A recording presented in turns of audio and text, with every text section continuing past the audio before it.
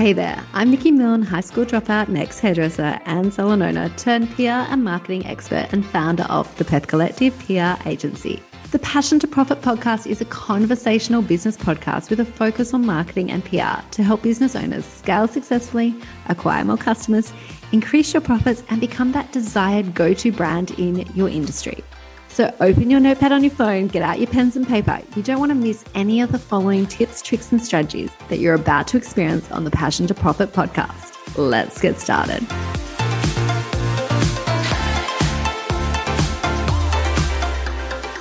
Welcome to the Passion to Profit podcast. Well, today we're changing things up and it's a little different. I have asked Celeste and Paige, who work for me, to interview me. I do not know the questions they're about to ask. We're all just saying that we're feeling a little bit nervous because this is changing things up from the way that we normally do things. But that's what I always recommend in business. Do something different if you want to get a different result. So I'm going to start with having a chat to Paige. Paige has worked for me for just over around 4 years now. Do you want to share how you came to learn about the Perth Collective and what it was like in those early days of actually coming on board and discovering what it was all about and meeting me? Yeah, absolutely. So I first heard about the Perth Collective and you from the Curtin Public Relations Student Chapter event where you spoke at. And I think a lot of girls my age actually watched those stories that they put up on their Instagram account and they were like, oh my goodness, who is this Nikki? What is she telling us? So you were speaking a lot about interning at that event. And then, so you told us all these tips and tricks. And then I actually sent you an email using those tips and tricks to ask if I could have an internship. And I remember it as you came back to me like 5 minutes later, we're like, yes, I've got an event on Thursday. Can you do it? And I was sitting at my job and I was like, oh my goodness, what am I going to do? And then it was a beautiful event down at the foreshore for Sparkling White Smile. And it was amazing. That event went pretty viral. And I guess that's really set the expectation of what the Perth Collective was about after that event. I just thought you were firstly incredible and there was incredible businesses there, but also the level of events that you deliver. And then from there, I just kept interning and then finally got a job. Yeah. So Paige, actually that very first event, you're exactly right. I spoke at a Curtin PR event to the students expressing how we get applications for interns every single day of the week. And to me, they're a boring standard. If you want a PR internship, you have to stand out. You have to do something. And it's not going to be good enough in this agency just to send a resume and say, hey, I want to work for you. So you did exactly what I told you. And then, as you know now, I reply to every email very quickly. And I throw things at people and either you sink or you swim. And very few people swim. And Paige and Celeste, obviously two that did swim. And that very first event was at the foreshore. And it was incredible. It was different. And you got there and you unhelped me pack that truck full of furniture. We had to get there and put this event together in 2 hours because that was all the permit allowed on the City of Perth foreshore. So we got there, we unpacked the track, all the guests come, we fed them, did the whole event, then packed it all up like we were never there. It was a high pressure, intense event, that one. And it did go viral and it was incredible, but you completely survived the test. Yes. And from there, you went on to intern with me, I think, for about 8 weeks or 10 weeks. Yeah, sort of around that. And then I think we got a bit disrupted with COVID. And then, finally came on board probably 2 years ago. Yeah, as in a freelance position. Yeah. So contracting in, working, a few hours for me each week, and that gradually built to being, 20 hours a week. And then as of January this year, it's actually a full-time position. So that's been amazing.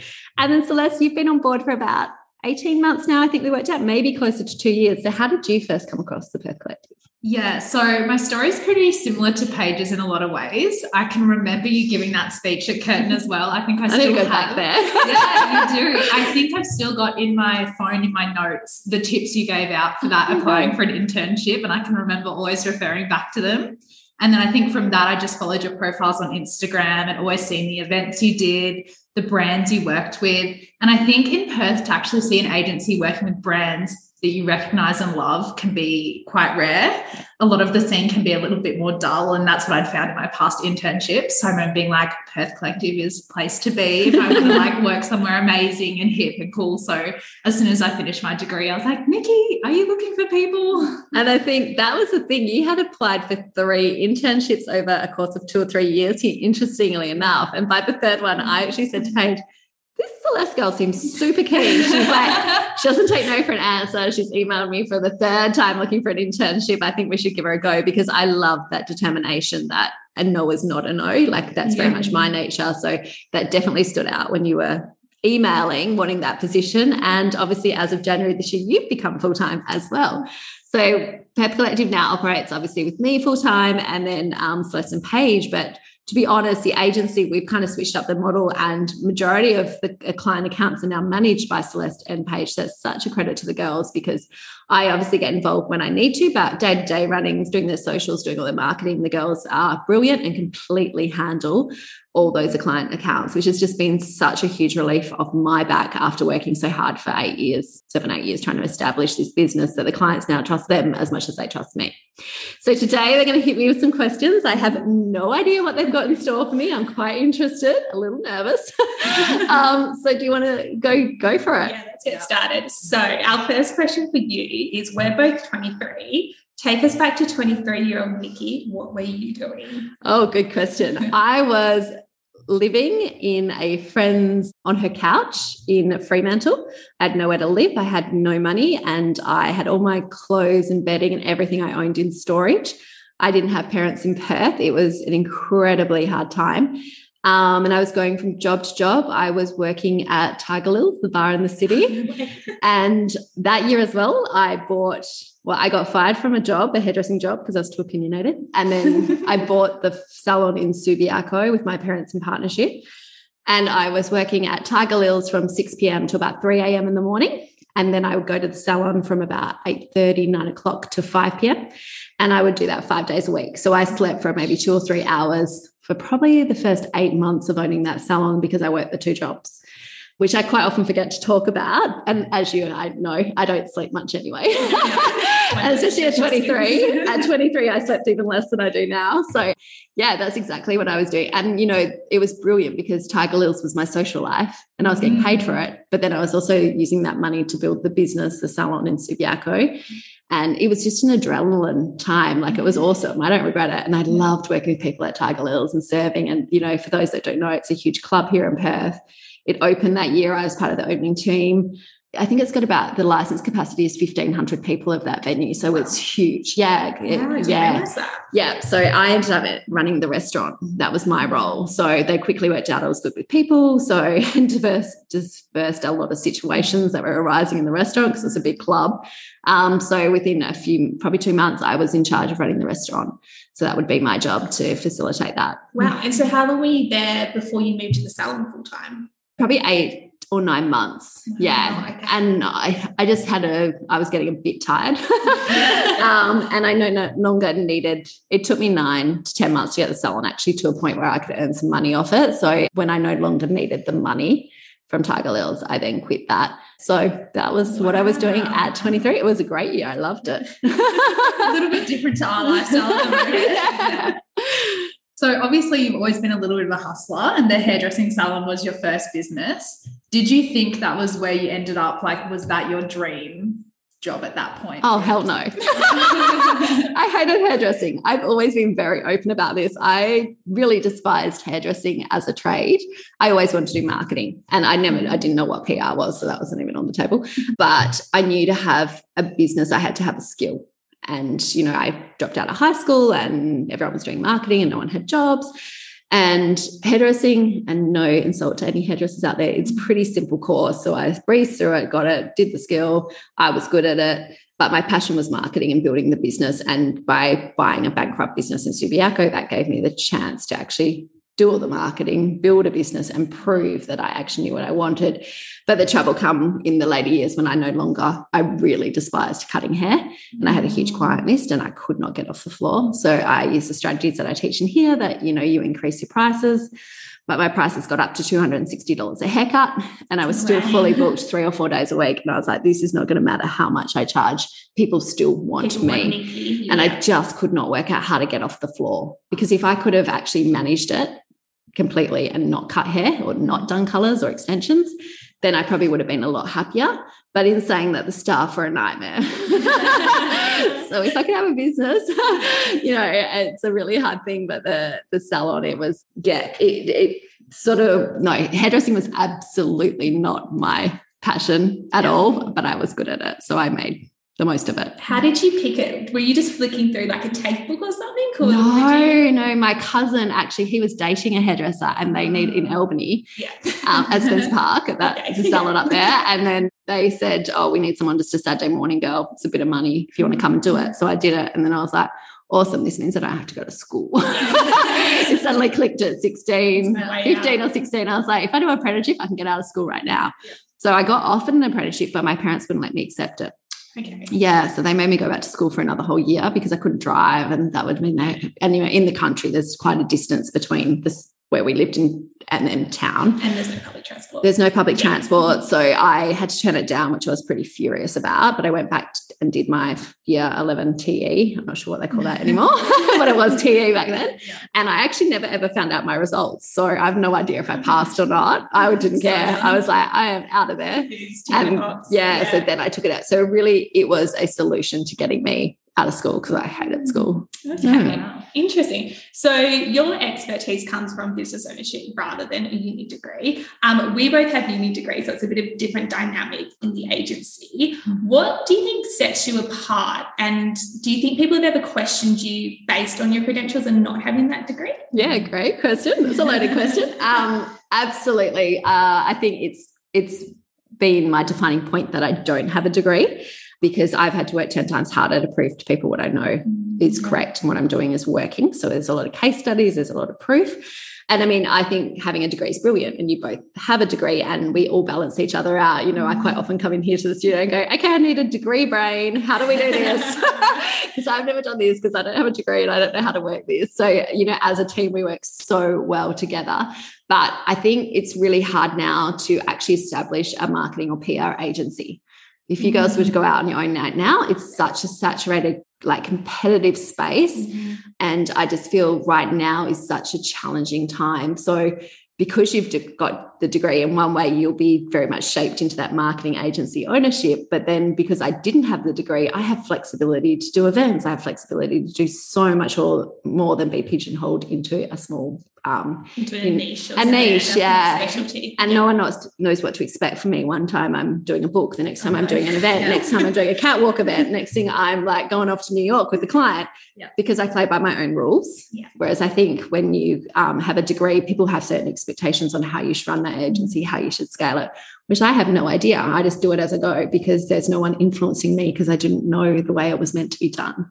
Yeah, awesome. I love that. Yeah. And I think Paige and I can both vouch that what we've learned from within the agency is like a whole new skill set to what you learn at uni. Like 100%. It's insane how different it is, and the actual real world skills are so unique. Yeah. So I think it's amazing that you have that from business ownership. Yeah, absolutely. And I think that's what ultimately come, because I obviously, when I started the Perth Collective, I wanted to have a marketing agency, but I knew no one would give me an opportunity or a job because I didn't have a degree. I had nothing to prove that I knew what I was doing. So I knew if I could build a community and then share with them what I know and how I do things, then it would earn me the respect and authority by just showing people. And I think that's a forgotten art a lot. A lot of people, you know, even last night I was helping someone on Facebook.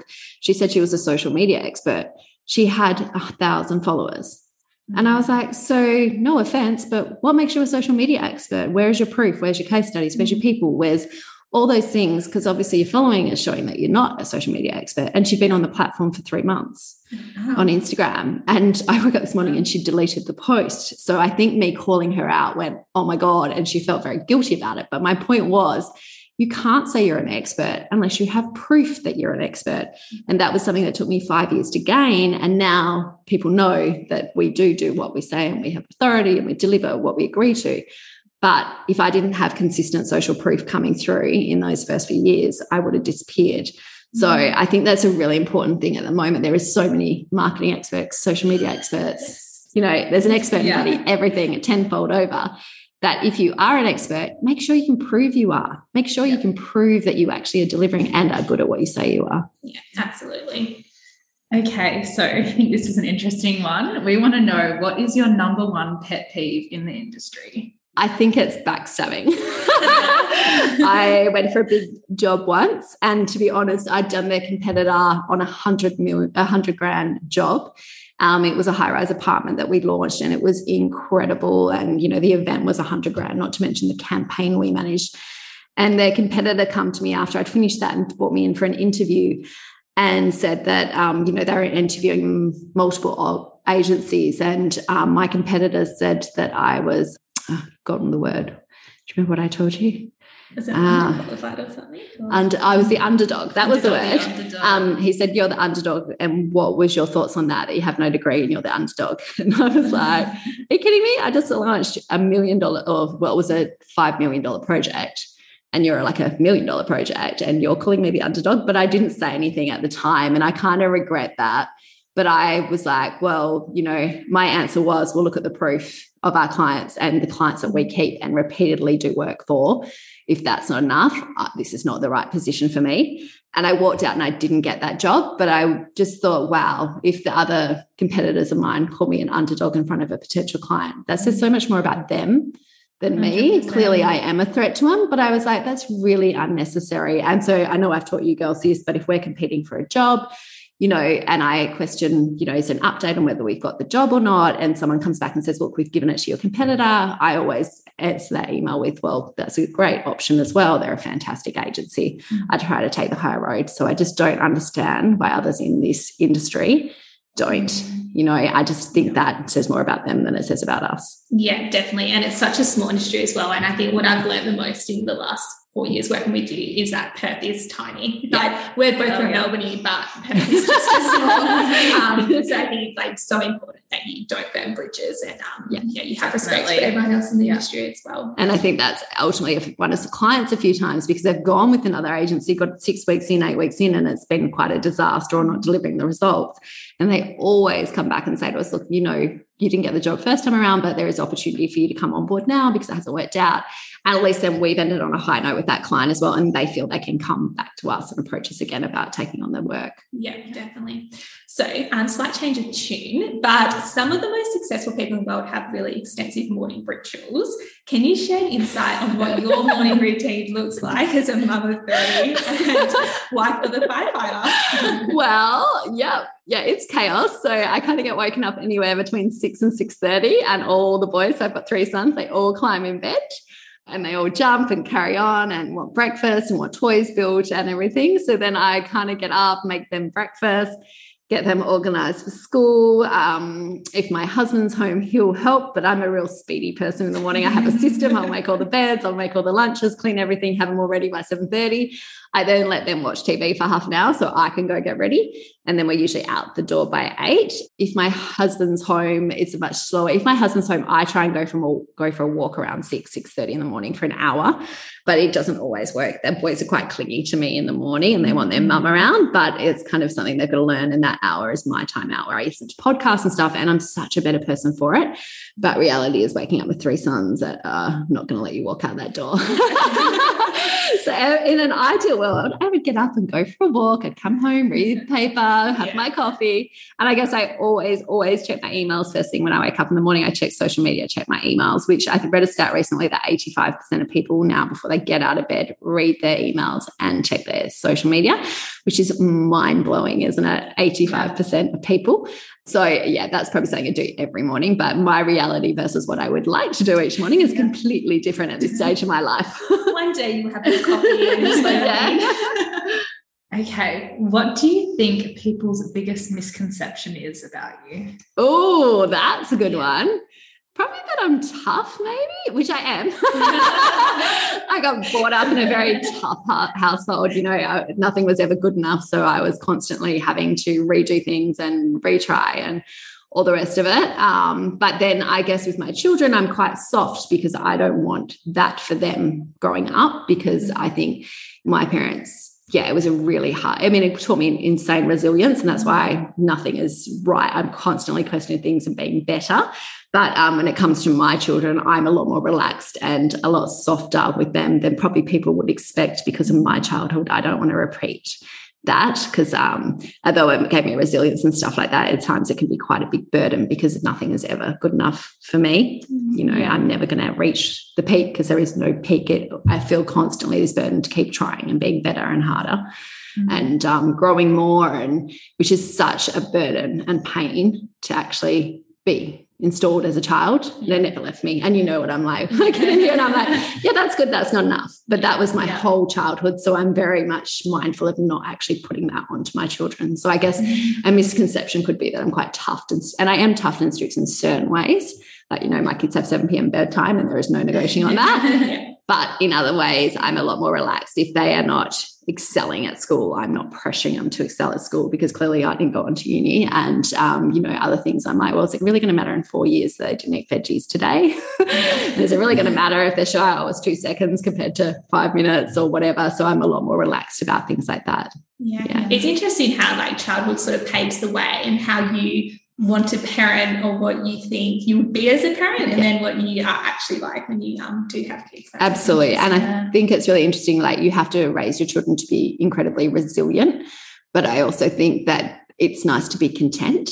Like, you know, I hope that I raise my children that they are content if they choose their dream career and they have their nice house and can afford their mortgage and they have children and are settled. Well, that should be enough. Whereas I've got this thing instilled with me. I know it's never going to be enough. If I have $1 million boat and I turn $1 million a year, it will never be enough. And my husband says that to me. You know, if we ran $5 million tomorrow, you would still work exactly like you do. And I'm like, I would. I totally would, because it's never going to be enough. Yeah, absolutely. So a little bit of a different one as well. What do you think your biggest failure is, business or otherwise? And what did you learn, or how has that shaped you? Yeah. I think the biggest wasn't failure, but it was a learning curve, doing the magazine, because that cost an absolute fortune. And I validated it publicly and then wondered how I was going to come up with $10,000. And it was at a pivotal point in the Perth Collective. We weren't making money. I didn't have any staff. And I mean, it could have been a disaster. It could have really sunk the agency and pulled the name down, the brand that I worked so hard for. But then I'm very used to being backed in a corner and coming out fighting. So then I created that membership, which was $600 per person or per business. And that in turn got you a feature in the magazine and a membership with me for 12 months. So within 2 weeks, I'd paid the $10,000 I needed to raise. But was it financially a great decision? No. Did I get any? I got a lot of publicity out of it, but I made no money out of it. But then I went and did it again. So that was really a passion project, and I absolutely loved it, and I don't regret it, but as probably I didn't need to do it. And at the time, which I don't know if I've ever told you girls, but my son Kai was born, my second one, and he was about 8-9 weeks old, and he had to have an operation on his throat. So I actually launched that idea just as he was about to go into hospital, because I needed something to distract me. And so I would actually write that most of the time from hospital. I'd be in there all day, 24 hours a day with him when he had his operation on his throat, because he couldn't breathe, so I had to operate. He was only 9 weeks old, so he spent a lot of time in high intensive care in hospital at PMH, and so I'd be in there writing the magazine. And then when he come home, he cried nonstop for 9 months. He did not sleep at all. So I didn't sleep for 9 months because he had severe reflux and floppy larynx and all the things that were associated with it. So he just screamed for 9 months straight until he started sitting up. Once the babies start sitting up, that's when the airways start to clear. So I just nursed him and wrote the Salted magazine, the first edition, during that whole 9-month period. And it made me survive because I couldn't sleep, but it gave me something to focus on in 3 or 4 o'clock. And I remember our neighbours going to my husband, "What does Nikki do? She's always up at 3 a.m. My husband's like, "Oh, she's got a business." They're like, "Oh, she," like every time they'd get up to go to the toilet, the light at 3 o'clock or 4 o'clock would be on in my office. And that's where I'd have Kai next to me, and he'd be crying and, not being able to breathe, and I'd be writing the magazine. Wow. So, a lot of things I do as a coping mechanism in business that helped me escape the trauma that was going on with having a sick child. Yeah. I think that's a real testament to your nature as well, to have that magazine and be, $10,000 in debt essentially, and then have to flip it to the membership. And then I think as well, your nature is you're a very hard worker. Often if you have a day off, God forbid, you still be on emails. You still be on emails, replying to everyone. So I think that's just very much in your nature that you're, very driven in your work and as well. And I think that's had to change a lot this year, and especially with you both coming on board, you've taken a massive burden off with me, because, there was a time when even in January of this year, I went away down south and we had a major client blow up with in the media. And I was in a place that was no reception or hard to get reception, and you both had to step up, and it was brilliant. You did that. but it just showed me that I can't continue at the rate I am. I'm getting older and I have more children now and all the rest of it. So I needed to expand the agency at the start of this year to actually, maybe I won't earn as much moving forward, and maybe I will. I mean, I certainly am not working anywhere near the capacity I was prior to you two starting. So, I mean, that's probably a big change for me in the last 6 months, is letting go and trusting, and you're doing an incredible job. But, you know, having that ability to take a day off and not answer an email, which is foreign to me, but I'm getting better. I think I only replied to 2 yesterday. When Nikki's quiet on emails, I'm like, what's going on? So I'm always reachable. Yeah, so as you said, we've expanded the agency with Paige and I both being full-time this year. So things are kind of moving forward and scaling. Do you have like a 5-year plan, or where do you kind of see things going? Yeah, I hope I can stitch you up forever. Make you work for me forever. No, I kind of don't want to get the agency any bigger. Like, I love what it's at now. We may have an intern or two come in, maybe one more person in the next 5 years, but I just love the dynamic now. We all get along really well. And I think it's interesting that you two didn't really know each other before you started here, and now you just get on so well. And I know how rare that is to find. And the same with me. I get along with you, and I've had hundreds and hundreds of staff. I can honestly say you're the best two I've ever had out of, well, probably closer to thousands of staff. And then I've spoke to you about, I want to work in the agency 3 days a week and then work on my online courses 2 days a week. And maybe that will go to being in the agency 3 days a week and 1 day in my online courses and a day off a week. So I'm only working 4 days a week because the kids are going to need me now as they get older. But I don't want to scale it too big again. Like I've been there. I had 7 staff actually in the agency only 4 or 5 years ago. And then I've scaled it down when I had my next child, and then I've scaled it back up again. But I think we kind of had a really nice sweet spot now where we take clients that we can keep and we get to pick and choose. The minute you get too many staff, I lose that ability to be able to choose whether we take clients on, because it becomes about the money, not about the client. And at the moment, we're not in that position.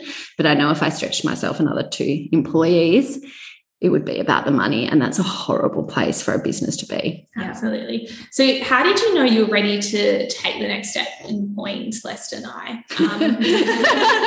Apart from the fact I didn't ever have any time off, I think my husband was getting a little bit of jack of me being just so constantly busy, and we took on a premises as well, which meant the flexibility to have full-time staff in here. And, you know, we just got too busy, which was an amazing problem to have. But we were scaling so quickly. I needed to be able to have 2 people in here I could trust, that the clients trusted and that were there all the time. You know, temporary staff aren't going to fix it anymore. And you both had proven yourself time and time again over the 2 years period earlier. So I think that really, it was the right time because there were so many things lining up. We got this great space, and then you two were prepared to go full time, you know, which sounds like a strange thing to do because COVID is still very much out there, and it was a little bit of a risk, but, you know, we're trucking through, and we actually ended up taking a heap more clients on. So it's actually a really perfect sweet spot now, and probably the best I've been in 7-8 years. And sometimes it's just a door opening. So like getting 2 employees, and then, you know, you get more clients, and it just gradually grows. And then I've had the ability to actually spend more time recruiting clients and actually meeting with clients. It was getting to the stage I'd just have to shut down everyone that inquired because we just didn't have the capacity. And that was a real heartbreaking thing to do because people wanted to work with us, but we weren't taking on new clients, and I was turning away these clients, and they'll go, now the agency isn't coming back to us because they're really unhappy. So by expanding, I knew we had the option then that I could actually have more discovery calls with people, and I could spend more time talking to people about what they wanted, whereas before that was just a cutthroat. No, we can't take you on. Yeah. So speaking of staff, you've been your own boss for so long now. Do you think you could ever go back to working for somebody else? Nah. I always said I'd love, like, you know, now I'm getting a little bit older, but, you know, I always loved the hospitality game. I thrive off being in a bar or a cafe or restaurant, helping people and all that. And I've always said I wanted a cafe or a restaurant, but, you know, if we've got clients in hospitality right now, there's no way in hell I don't want a hospitality venue. And, you know, I think that dream has sailed, especially after the last 12 months of watching our hospitality clients go through hell with all COVID. But I think Well, I think of the agency as we are working for other people. Yeah. So I think every day we're working for other people, and even so, it's more of a harder thing, because if we don't do well, we don't keep that account. Yeah. Yeah. So that's why I'm always driving you. Have we done our reports? Have we emailed them? Are we constantly keeping in contact? Because it's up to us to keep that client. And I think I could work for someone else. And of course you would if you had to. I would have no problem there.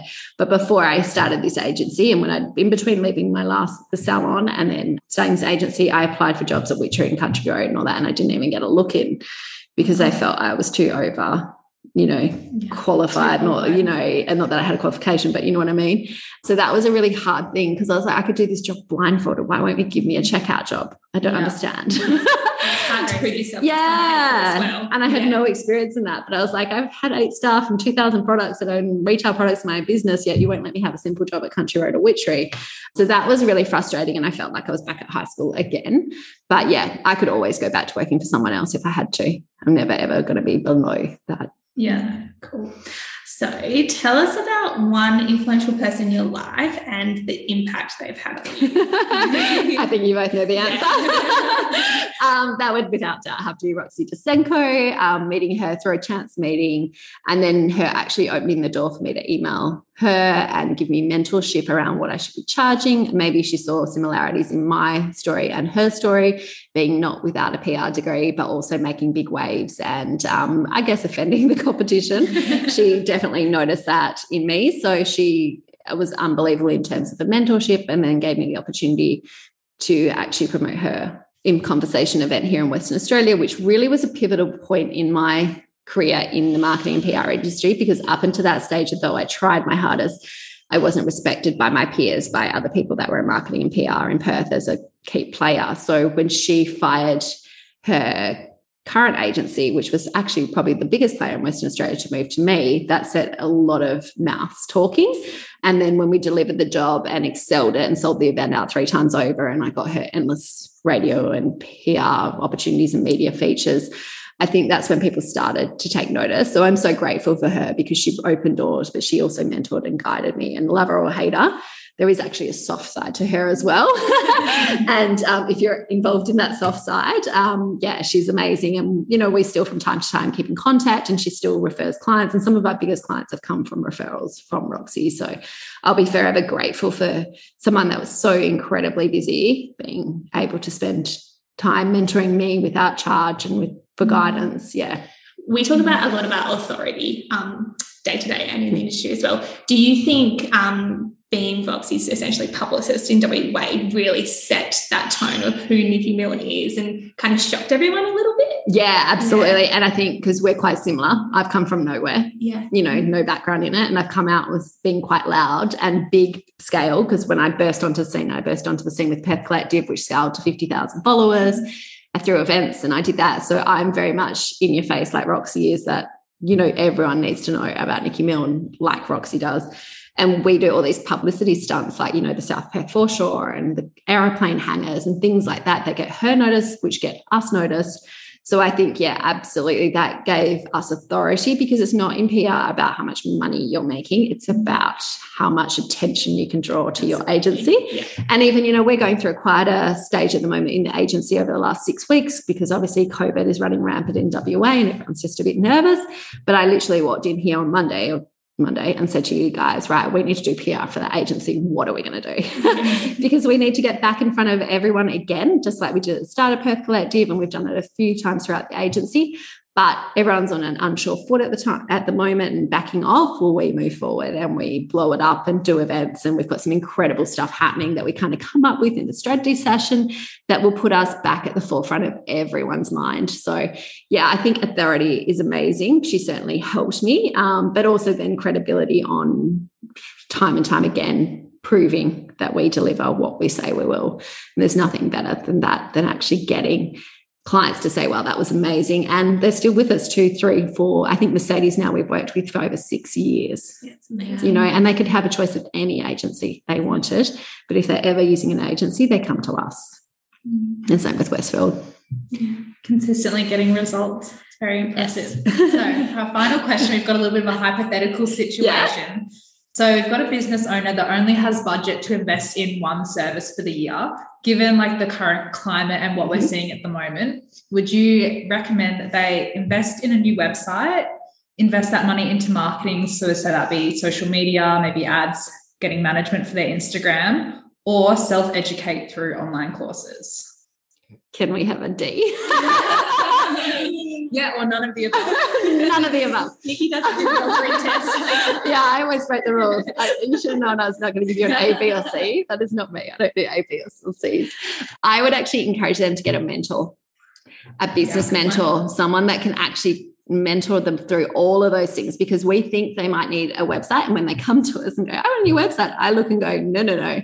You actually need to fix your business model, and you need to fix your logo and branding, and you need to do this, and your pricing needs revised long before we build that website.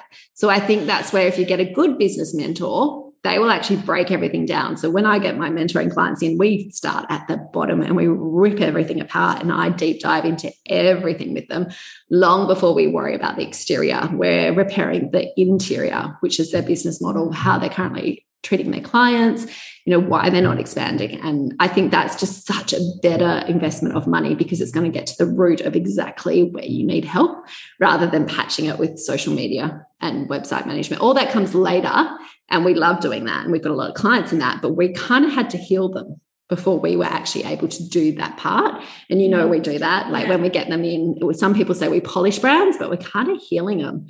We're healing all the bits that are not working, and we're fixing them, and then we're getting them ready for PR and marketing. So I think mentoring, and some people say coaching, mentoring is better, I believe, because it's someone that's walked before you, and they don't need to have a strict coaching program, whereas mentoring with me is very fluid. I go through what exactly I think, and that can mean completely different things to each other, to different clients. So I think, if I had, that kind of money, that's exactly one-to-one mentoring is where I'd be investing it right now, long before refreshing a website or anything else. Definitely. And I think also a lot of people probably don't realise that people come to us for public relations, but before that we can often say, no, give us 3 months to whip you and your brand into shape, and then we'll take you on for PR. A lot of people probably don't realise that that's something we do before. Yeah, absolutely. We don't talk about that a lot, and I'm about to bring out a new online course about it, which is, exactly that growth, because you need to be able to growth and sustain the growth long before you start your PR and marketing campaign. And most businesses, we come to us, we actually go, you're not ready for PR. We can't do PR and marketing because your systems in the back end are not going to cope with the traffic we're going to send your way. And you're going to lose customers because you're not ready for that many people. So we will, like you say, go in 3 months before, we'll clean up all their branding, clean up their pricing, do everything like that. And then even train teams or mentor the owner back into a position where they're ready to scale. And a lot of people come to us going, I want to grow my business bigger, but they actually don't realize they have a lot of internal problems first they need to fix and heal before they can actually scale. So, I mean, that's something we love doing, and now you girls have got very good at it as well. We see them for what they are, and we can be harsh. Yeah. We can be really, really harsh, and we're straight out, and I'm incredibly harsh, but if you're not prepared for that, I don't think you're ready to grow. And that means when we are actually PRing and marketing them in a grander scale, we're proud of them and to be associated with them. But a lot of clients we won't take on until they let us polish them and prepare them for systems and scaling, because it's also our reputation that we're putting, which is pretty big, to those clients. And it gives them confidence as well that we can deliver them the best results in the public relations capacity if we can do all those things beforehand to maximize their brand awareness. And if PR and marketing is bringing them 1,000 leads in a month, but they're not converting them, exactly, that's not our problem. You've got a conversion problem. So if it would be dishonest of us to take them on when we knew the conversions were going to fall down. Mm-hmm. So we've got to say, look, we can send you thousands of new clients per month, but if your website's not converting, if your prices are wrong, if your internal systems are wrong, if even your staff are not doing what they should do, what's the point? Yeah. Like, you're going to get one shot at this, and you probably only got budget for one round of PR and marketing. You have to be prepared to actually have all those things. So when those 1,000 people come in, you can convert at least, 700 of them into paying customers. But if you miss one of those steps, you're going to lose those 1,000 people, and you'll never get them back. Yeah, absolutely. Well, that's all we had. That wasn't so bad. Thanks for having us on. Oh, no, and thank you for being incredible employees. I couldn't do this without you, and you've just been such a joy to have in the agency. So thank you for being honest and sharing your questions, and I'm sure a lot of people got a lot out of this talk today. Thank you. I hope you loved today's episode. I am so passionate about sharing the stories of other business owners and passing on my knowledge and experience from the last 17 years of business ownership. If you enjoyed the Passion to Profit podcast, it would mean so much to me if you left a review or you shared it to your Insta stories. Don't forget to tag me at NikkiMilne_. In the show notes below, you'll find a link to my new step-by-step marketing audit for your business. Together, we're going to audit your current digital assets, identify your weaknesses, and you'll discover the solutions you need to accelerate growth in your business right now. And did I mention that I am letting you have this complimentary for a limited time only? It is valued at $297. So what are you waiting for? Go to nikkimilne.com/business audit or hit the link in the show notes below. I'll see you there.